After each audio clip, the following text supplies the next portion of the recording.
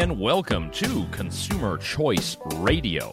We're broadcasting on the radio here on the Big Talker 106.7 FM out of Wilmington, North Carolina, and Saga 960 AM in the Peel Region, Ontario, Canada. I'm one half of your host, Yael Ossowski, broadcasting to you from the mountains of the Republic of Georgia. And I'm joined, as always, by my colleague David Clement, who unfortunately cannot be here in Toronto, Ontario. David, how goes it?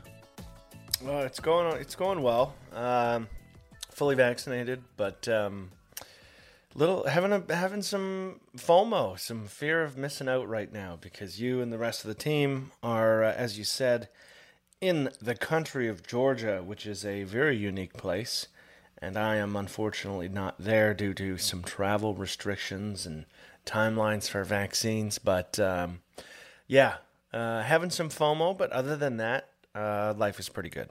And it is indeed terrible restrictions that have kept David from being here. We're with the rest of our colleagues at the Consumer Choice Center. We're a global organization, so we got people who work on our issues across the world in different countries, and we're all united for our kind of staff retreat. And beautiful place, the Republic of Georgia. Not very well known much in North America. It's becoming more well known because of its wine industry. There's a lot of innovation here. They've also been invaded by the Russians a good number of times. So you probably remember the Russian-Georgia War, 2008, and many other atrocities. But David, it's been sad without you and your spirit. And unfortunately, the regulations kept you from joining, because there's a lot of people here. They had their one shot and that was it, or they just had to take the PCR test. But Canada does not leave a lot of room to maneuver on these questions. No, yeah, I just missed the window. You had to be 2 weeks beyond your second dose in order to not have to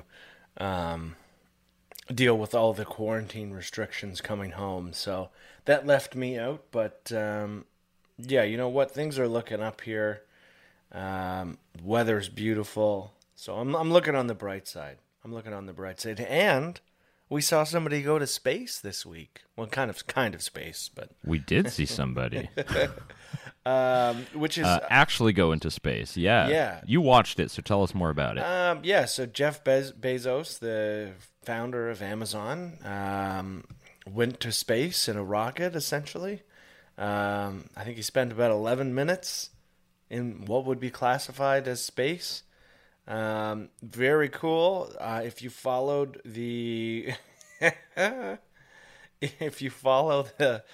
the reaction on Twitter, you would think that Jeff Bezos is evil for going to space and spending so much money to do that. But I think so many people who complain. So first off, he paid for it himself. It's not like he lobbied the government to pay for whatever they were doing. He did this on his own. So he's paying out of his own pocket or through his own company. So it's not costing you anything as a taxpayer for our American listeners. That's a positive. Two, when people do crazy things like this, it makes the future of that crazy thing less crazy. And what I mean by that is, it wasn't, within the last 110 years, humans had not flown. And think about where we came in that time span, from the first flight with the Wright brothers to the numerous aviation options available to you for travel, military purposes, etc. You name it. The reason that that's possible is because people take risks like this, and they do interesting things, and they challenge the status quo. And so everyone's complaining he could have spent that money feeding the poor, and all of these other kind of non sequiturs. And it's just important to remember that all of that progress in that kind of technological advancement is only possible because people take risks. And so I think in 20 years, we'll probably look back on this and go, oh yeah, remember when only billionaires could go to space? It will become something that maybe millionaires can do. Or maybe if we fast forward 30, 40 years, becomes something that's not as crazy as it seems right now. So it's important to. It'll be just like it'll be like the trip to Cuba. It'll be the middle class that'll Yeah. be enjoying space. Yep. Yeah. Exactly. Exactly. Yeah, with this, it's I've been watching a lot of Star Trek, the original series on Netflix, a little consumer corner, and just interesting program, obviously, from the 1960s, and just what they imagined the future would kind of be like, and how space travel would work, and how you would actually get from the ship to the planet, and the types of things that you would do in space. I mean, all that it was just amazing, and it's because of that creativity and thinking about it and postulating and having a philosophy of how we're going to do this. We're living in this moment, and I think it's a celebration. I know this is kind of the Bernie Sanders argument is like, why do we spend all this money to go into space when we got poor, starving, hardworking people at home? Well, again, as you mentioned, David, private money, private investment, and it's going to be just a totally different age there for space. Yeah, if this was a NASA mission, then that would be a legitimate point because you're talking about scarce government resources, right? Every dollar you spend on something in terms of taxpayer money is a dollar that it doesn't get spent elsewhere. So totally legitimate if we're talking about NASA, but we're just talking about some guy using his own money to pay for this. And so that argument really doesn't hold. People are so whiny in terms of other people's money. I mean, you could, if you want to criticize That's the one thing we're very good at doing is we're very good at being envious. Yeah, but it's kind of childish. Like I mean, Tulsi Gabbard, for example, someone who I have a lot of respect for. I think she's usually pretty punchy, but she also provides some nuance to those who follow Democratic politics. She just had some awful tweets about how Jeff Bezos should go to space and not come back. It's like, what are you doing? Why? Where is this hatred for this private citizen coming from, other than the fact that he has a lot of money and it would be nice if we had a lot of money? Yeah, basically. Well, I hope that we have more of these in the future. I hope I can win my own lottery ticket to go into space. I still am super interested. I'd love to go. It's how many people have been to space. You look at the total Earth population, 6.5 billion people, and what is that who are living today? It's less than 60, maybe. I don't know. My favorite my favorite quote was from. So it's a picture of Earth from the International Space Station. Or it may be from the moon. I don't know which one it is, but you see Earth in front of you, and then the quote is, "Everyone who has ever lived and died is in this photo." Think about that for a second. Like every single person in all of human history, with the exception of like the person taking the photo, is in the photo of Earth. It's like, oh wow, okay, that really makes you feel small there. Everything you've ever known, every experience you've ever had, every person you've ever met or crowded airport or highway. Yeah. I don't know, man. I think it's a new age. I'd love to see how these products would be available. I'd love to be able to add to cart a Blue Origin trip, or add to cart from Amazon or something like this. But that's cool to see. But back here on Earth, David, we've got we also have some strange things going on. This is an article I read that I think will be covered a lot more. And we've talked a little bit about the influence of the Chinese Communist Party. But now we have more materialized threats that have been unveiled. And this elite cyber hacking unit in China. The U.S. actually came out officially and accused China of these large-scale cyber attacks, including on Microsoft and LinkedIn a couple of months ago. And now the Biden administration is indicting the Chinese military specifically and uncovering the hacking operations that are being conducted in universities and foreign companies and different government agencies. There's this level that the Chinese Communist Party has been able to infiltrate that actually is very dangerous for private companies, for consumers, for your information, your data. And we already know what it was 2 years ago. My credit information was hacked. And it was basically by the Chinese military. Yeah. I mean, And the weird thing is that that's not even like the craziest thing that happened in regards to China this last week. I think the craziest thing was on Chinese state television. They essentially threatened Japan and said, "Hey, Japan, and this is their words, not mine, because I wouldn't use the word liberate.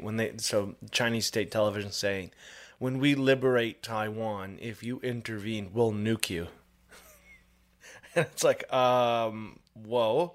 Yeah, okay. So we are now closer to the reemergence of nuclear weapons being used, which is not great. Not great for July 2021. But yeah, well, I mean, it does feel like Taiwan is probably like the next global conflict in terms of what happens. Because as soon as the Chinese do invade and try and erode the independence that does exist for Taiwan, that will be a real test for countries like Canada, the United States, Britain, Australia, etc., including Japan, on whether we defend it. So not consumer related, but important and relevant nonetheless. No, and that would definitely shake things up and not be a good thing. Being at peace is obviously a lot better for people to trade together, for us to have lower prices, be able to enjoy our lives, not be conscripted to go off to war, and have these conflicts. I mean, you thought the because COVID excuse was bad. Just wait until it's, because of the Chinese war. That'll be even worse. Yeah. Have you heard that a lot lately? Exactly. Have you heard the because COVID? Is there something ridiculous you have an example of? You haven't been able to get a certain product, or haven't been able to rent a car or something else where they've used the because COVID on you? I mean, not on me personally, but I think the real tragedy is the delay in some surgeries still. I'm fairly certain that there's still a backlog here for various surgeries, and the last time they did any update on it, it was confirmed that people were dying waiting for surgeries that were canceled because COVID. And I would say that that's probably the most egregious. That one of the funny examples is you couldn't get Diet Dr. Pepper for like 4 months. Oh no! You couldn't get Diet Dr. Pepper.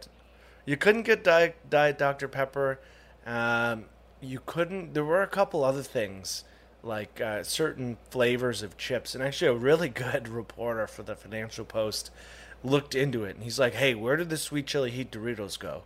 And he spent a week investigating what happened, and it was one of those things that because of COVID they had to limit supply chains and limit the lines on the production facility and so we didn't have sweet chili heat Doritos for 3-4 months either. But I don't know if there's anything else. And millions of Canadian consumers and chip lovers Exactly. were left out from their favorite snack. Tonight on the news at Where 6. Where are sweet chili heat Doritos? We asked the Prime Minister. Yeah, there's been a couple of these. And will the Prime Minister investigate the chip shortage? Yeah. I mean, and then there's the real chip shortage related to the cars and the chips that go into the cars that have messed everything up. There's been a lot of that, a lot of it having to do with travel, but then just supply chains in general. And I can imagine it's probably going to affect many more things throughout. And I guess that just teaches us a lesson about pausing operations at factories. I mean, yeah, we have Jocelyn Bamford of the Coalition for Concerned Manufacturers joining us. We spend a lot of time talking about how these things impact consumers, and so I figured it would be interesting to hear from someone who actually makes stuff about how some of the impending regulations impact them. So interesting perspective from her. Happy to have her on the show. And so you will hear that right after the commercial break. So stay tuned.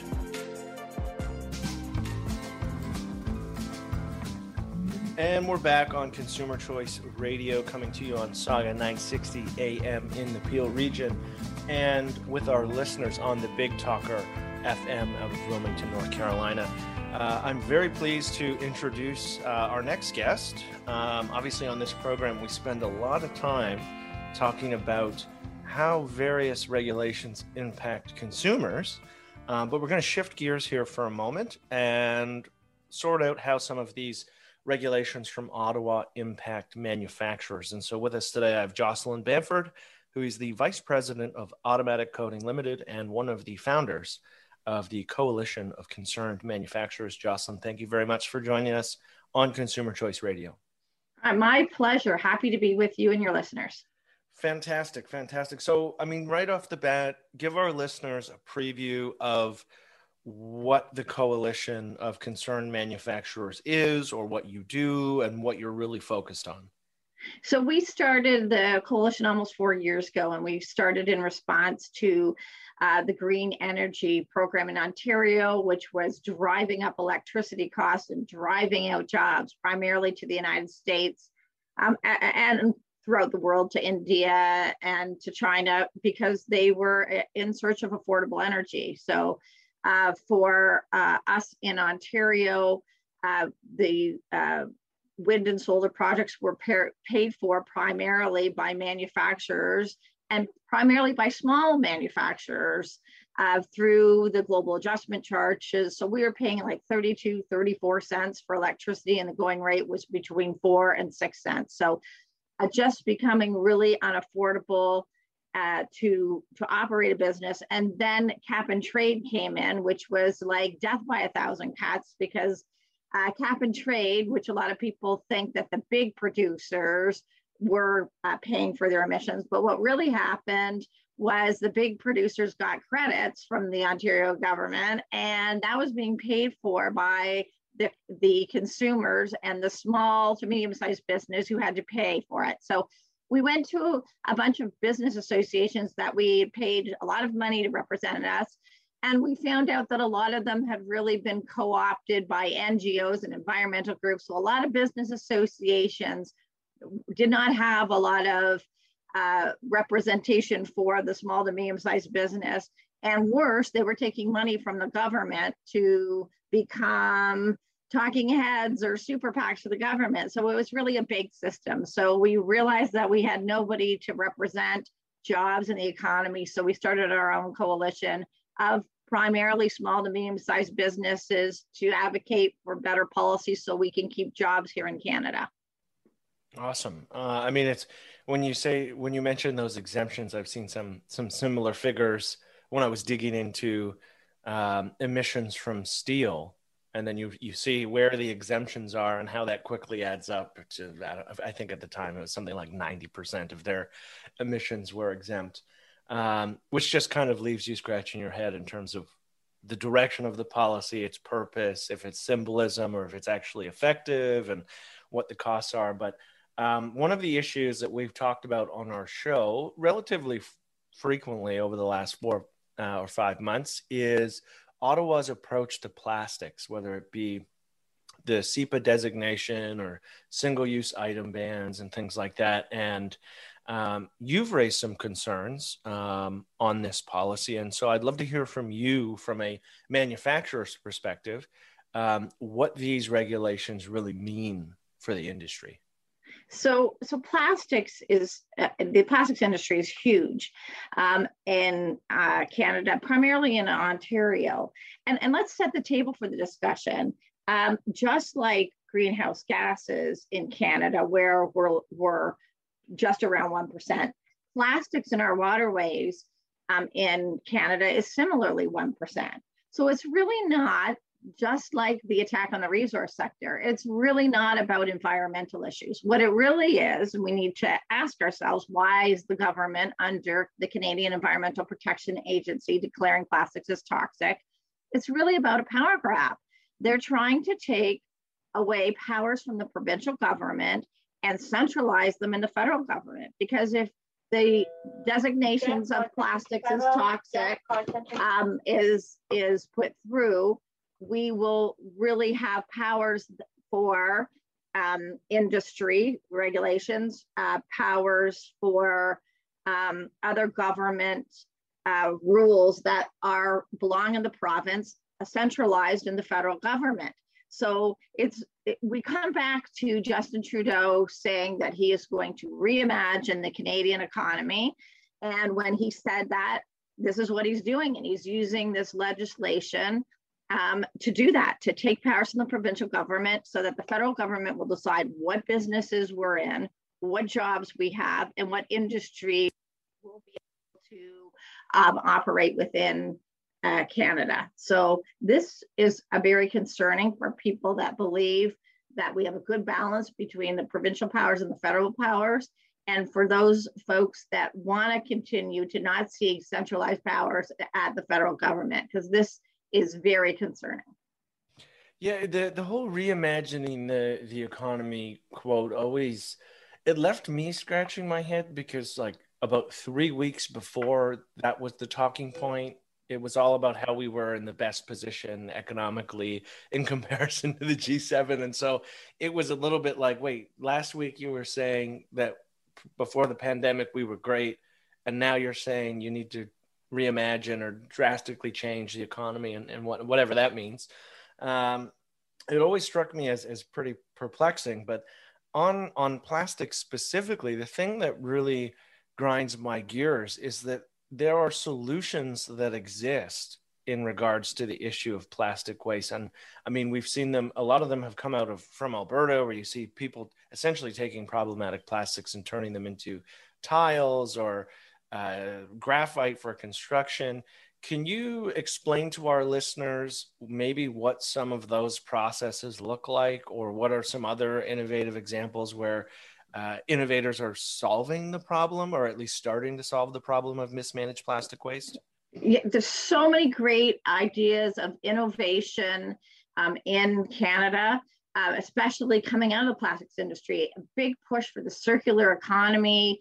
If you look at companies like Ice River Springs, which is a bottled water company that uses 100% recyclable plastics, the issue is that innovation is great. It's exportable innovation that we can export worldwide to make sure that those jurisdictions that have problems with being able to recycle waste all comes from Canada.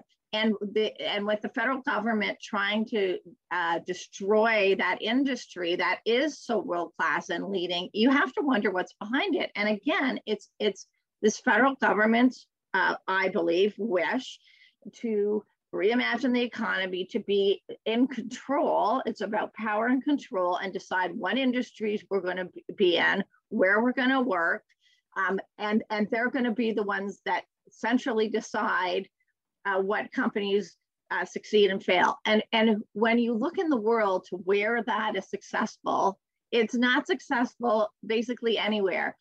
Innovation and entrepreneurial spirit is what drives an economy, what drives us to have better practices. And the plastics industry in Canada is really world leaders in that circular economy. And when you look at the alternatives to some of these plastics that we make, which kept us so safe during COVID, we have to remember visors, dividers, anywhere you look, the vials that delivered our vaccines all came from plastics. And you look at the alternative to those plastics, the environmental footprint is bigger and the ability to recycle is less. So again, when you look at the facts, you have to look at what's motivating. It can't be the environment, because the facts don't bear out that it is the environment. So what is it? Again, it's the federal government trying to take powers from the province. And when we went to Canadians to ask them, do you want the federal government deciding what industries and having more power? 77% of Canadians said they didn't want this to happen. And the provinces don't want to happen, so much so that provinces came together to deliver a letter to the federal government saying that they don't agree with this CEPA plastics as toxic designation. And we're going to see that letter become public. The federal government, Minister Wilkinson hasn't even acknowledged the letter that came from 5 provinces representing the most population in Canada, which is Alberta, Saskatchewan, Manitoba, Ontario, and Quebec. All pushed back against this. And there's been virtually silence from the federal government and from the mainstream media, not even covering this. And we really need to push back on the federal government in this power grab, because it's not what Canadians want, and they don't have a mandate to do this. Yeah, it almost feels like under kind of the banner of symbolism, meaning like, well, people will perceive this policy to have whatever desired outcome. They've created like a boogeyman in terms of plastics. And it always struck me as strange because, I mean, there are reasons, many of them overlap with environmental reasons on why we use most of these plastic products. I know one of the examples that my co-hosts and I have often cited is baby food in glass jars being 33% worse for a catch-all term in terms of environmental impact, mostly just because of the process that it's made, the process to recycle it, its weight. Do you think that conversation has kind of been sidestepped by Ottawa, where they're maybe they have the horse blinders on a little bit here, where they forget that there's a reason why your vegetables come in the plastic bag or whatever they do come in as opposed to paper. There's a reason why businesses use some of these products. Do you think that are they aware, or are they just kind of ignoring that maybe inconvenient fact? I absolutely believe that with the federal government, the facts don't matter. And we've seen this time and time again. They always say trust the science, but then they never do. So that when you look at our resource sector, we have the cleanest resources in the world, and they wanted to shut that down. And the same thing with plastics. We have the absolute world leaders in the circular economy in the plastics industry and great environmental protections in the plastics industry. But it doesn't matter, because it's really not about the environment. It's really about power for the federal government, and we're taking centralizing the power, taking away the ability for the provinces to regulate a lot of things that they regulate in terms of industry, in terms of recycling, in terms of transparency, waste management. Those are all provincial jurisdictions, and they're trying to sweep that up, not even in a way that is debated at the federal level amongst the politicians. It's going through the Canadian Environmental Protection Agency. So that sidesteps all of government discussion on it and puts it in a way that takes powers where most Canadians don't even realize they're doing it, and we're not even having a public debate about it. So that, to me, is the thing that's so frightening, because what's the next step that they're going to do? And we have seen this in the consequences of taking these powers. We see with not getting our pipelines through, we're not getting our resources to market, and places that have much less environmental protections, like Russia and Venezuela, fill that void. And we're going to say the same thing with plastics industry. We're going to see that going, jobs being lost, companies leaving, and less environmentally protected jurisdictions taking over and filling that void. And what it means is more power to the central federal government, less power to the provinces, which really should be front and center on the waste and industry area. And it really is a recipe for disaster in a lot of areas. So all very concerning, and all something we should be discussing and debating in a public forum, and not sliding it through this Canadian Environmental Protection Agency. And that, for me, is so frightening, because what's next? And we hope to have you back again soon. Absolutely. Look forward to speaking soon. Thanks very much. And we're back here on Consumer Choice Radio. It was a great, amazing interview. Really cool to get that different perspective, particularly those that are impacted by regulation. So we'll also have that up over on our social media channels, consumerchoiceradio.com. You guys can find that. And we do put our interviews up on YouTube if you guys are interested. We had a great one with Pierre Poilievre last week that was very successful. Still a lot of fun over there on the YouTubes. We're a multimedia empire here at Consumer Choice Radio, so we'd be sure to bring you that content, and please do share, subscribe, anywhere that you really can see our program. If you're listening on the radio, check out the website, and we do have the podcast version that some of you might be listening to. So, David, there's a couple other things that have fallen upon my lap, and this one is a bit fun for us, because I know it's something that we have written about in respective countries.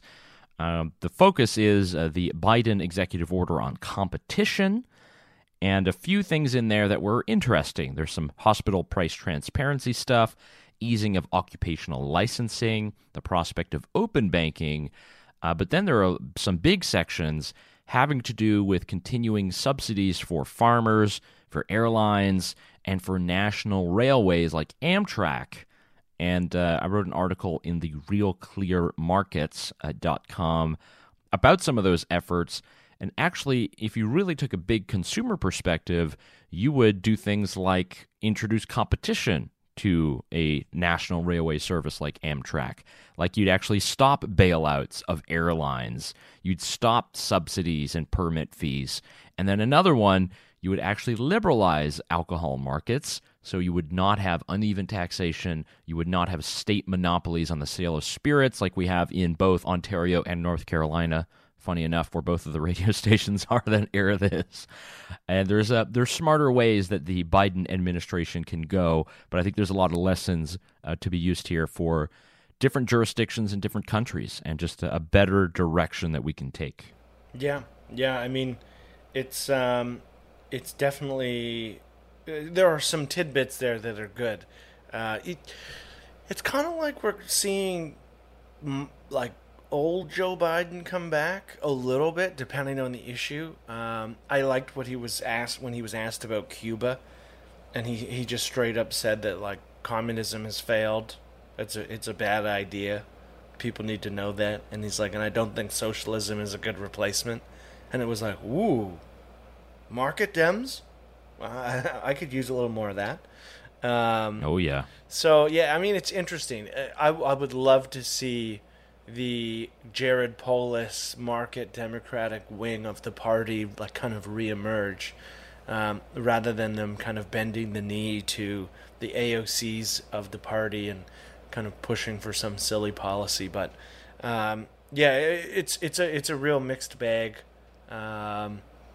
It's a real mixed bag. Obviously, there are so many other instances as well in terms of competition where silly regulations really limit competition. So that would be if I was writing a law, that would be how I proceed. Is first, what regulations are in the way? Okay, get rid of those, and then I would see if it warrants any other government action. So. Yeah, the President Clement, which will never happen, but that would be what I would do. Yeah, no, I think that's a great approach, and I know in some jurisdictions they have these sunset laws and regulations that are actually timed to expire after a certain number of years, because if they don't make sense anymore, or perhaps they've been too burdensome, you can actually find a way to help the people out. And I think that's the major focus of what I was, describing here and outlining, and it's all fairly universal. Everywhere where you have state monopolies on alcohol, liquor is more expensive than it is in places where it is privatized and there's competition. If you look at railway markets where you have competition in a place like Italy, you actually have very cheap transport, and you can't just use the argument that, the U.S. or Canada, they're huge land spaces and it's so expensive to build. Well, I mean, this is a place where there's such extreme competition in the railway market. It's made prices so cheap, and really you're creating that investment because of all those opportunities. Who knows what would happen if you eliminated Via Rail Canada or Amtrak, and had these other companies. That is an interesting thing I learned about the freight rail, which is a bit different, somewhat privatized, at least in the U.S., but it's actually big Canadian companies that rule the day here south of the border. I did know that.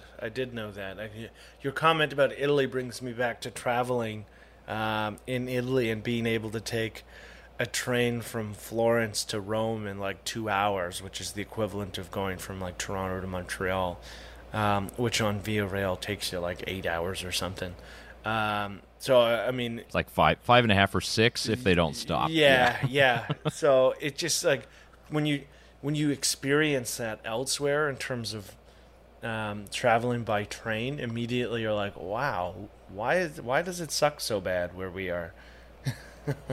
And David, your point I think brings up one reason why I like doing this radio program, why we love hearing from listeners, and why we do have a bit of a unique show, because we focus on issues that are global, things that impact people in the United States, things that impact people in Canada, and I think draw lessons from that. And it's something that you naturally pick up when you are traveling and you see, hey, wait, this system and the way they do it here is much better, or it's obviously worse, or here are some good ideas. And I know that for a lot of people, when they listen to their talk radio, things are, a lot about local programming or about sports, and it's the local sports team, or the innings and outs of whatever's happening in a particular town. For us, it is about ideas and the best policies that help improve our lives as consumers. And it's hard, I think, to find the direct competition of what we're doing, but I'm really happy to be doing it all the time, David. It's cool to connect. If you guys are listening and you kind of like this, always do send us the feedback over on consumerchoiceradio.com, and we'd love to hear from you. Yeah, and I real quickly, I want to shift gears to the world of sports, because the Olympics are coming up in Tokyo, and the ability to deal with COVID is already a problem. I think a bunch of swimmers for the Polish team are now out because they've tested positive, and it's just becoming a real headache. And Michael Irving, legendary football player, Hall of Famer, he got in some hot water for basically saying, if you're a pro athlete and you don't have the vaccine, you just don't want to win. You don't want to win bad enough. And he got in some hot water about that because people are like, well, it's their choice. And of course it is their choice. But I really liked his point in saying, yeah, if you don't get the vaccine, it just shows that you really don't want to win enough or badly enough, because all you are is one positive test away from losing your dream, right? It's the week before the Olympics, you test positive, you have to isolate for the 10 days or 14 days, and then everything you trained for is gone. It's gone. You're out.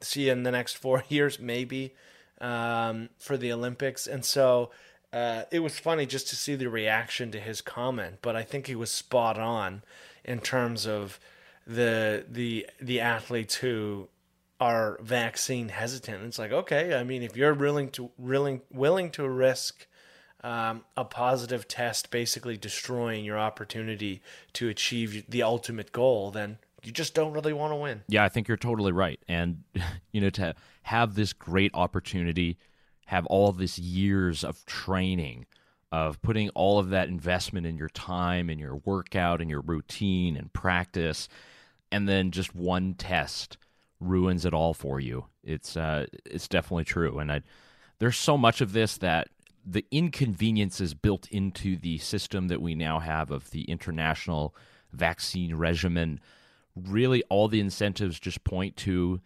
taking it. And there's a lot of people who are opposed ideologically, medically, or otherwise, and that's fine. They can do that on their own time. For myself, I don't want to have those barriers. The only reason I was able to travel here to the Republic of Georgia is because I had my vaccine pass and was able to show it. Did I lose my liberty because of that? I don't know. I'm the one traveling. Yeah, I don't think so.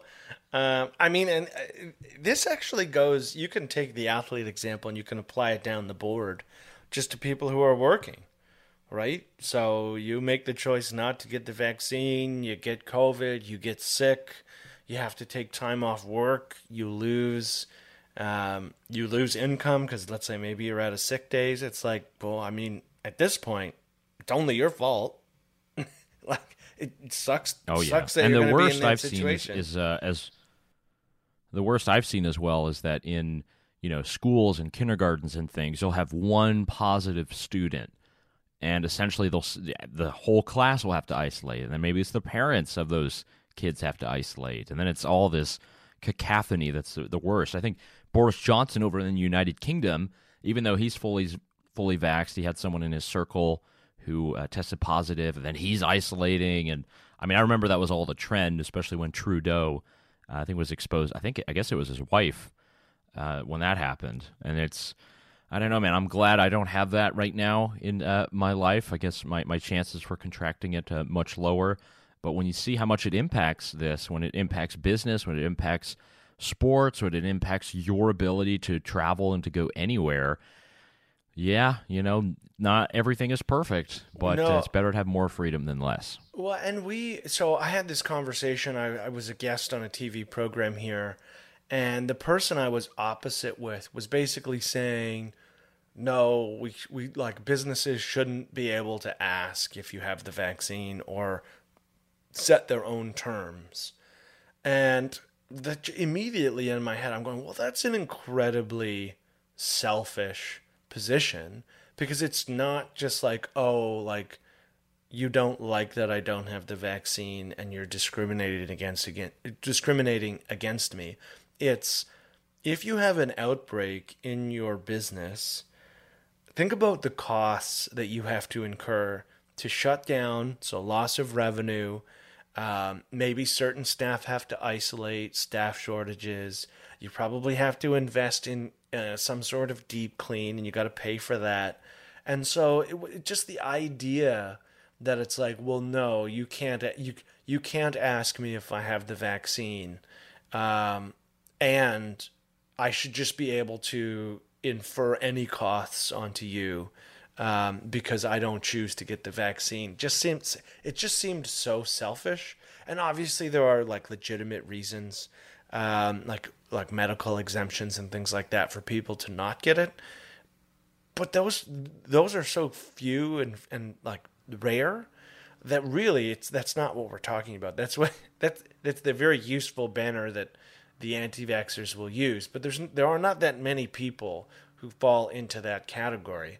So it was quite irritating to have somebody essentially say, no, you shouldn't be able, like a business shouldn't be able to set their own terms in regards to who they want to serve, which ultimately means like I can just run amok and it doesn't matter if I have this infectious disease that's going to cost them a ton of money if I do. Yeah, and really, I'm going to have to take the more the American approach here, because in the U.S., the assumption is now that if you do not have your mask on at all, you have been vaccinated. That's just kind of what the rule is, and the mask mandate's mostly gone throughout the entire country except for Los Angeles County.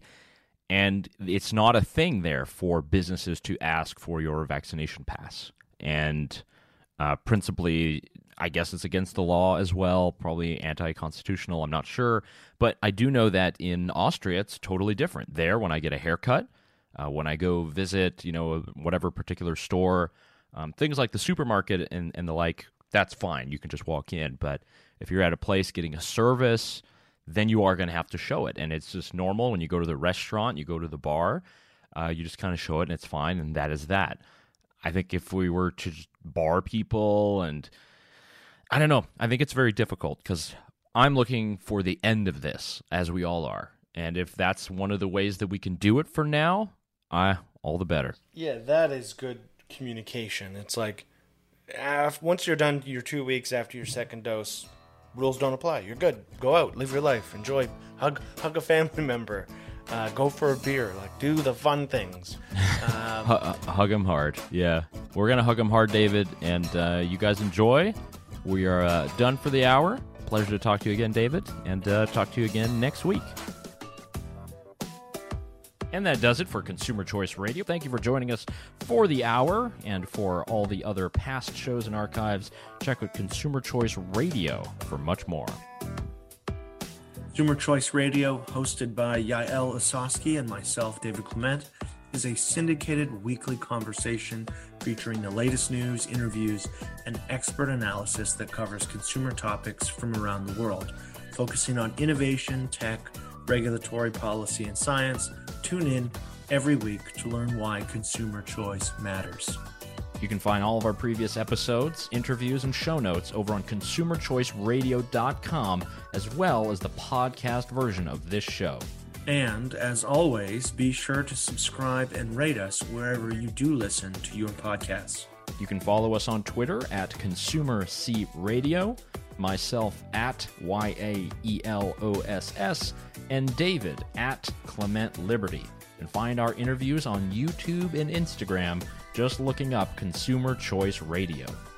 If there is a consumer issue affecting you that you think that we should cover, email us directly at hello@consumerchoiceradio.com. Thank you again for listening.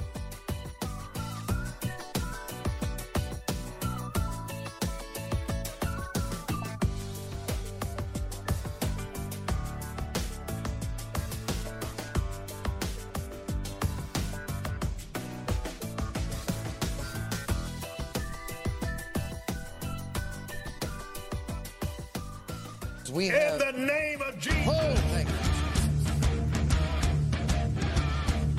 Standing in the office of the prophet of God, I execute judgment on you, COVID-19. I execute judgment on you, Satan, you destroyer, you killer, you get out, you would break your power, you get off this nation. I demand judgment on you. I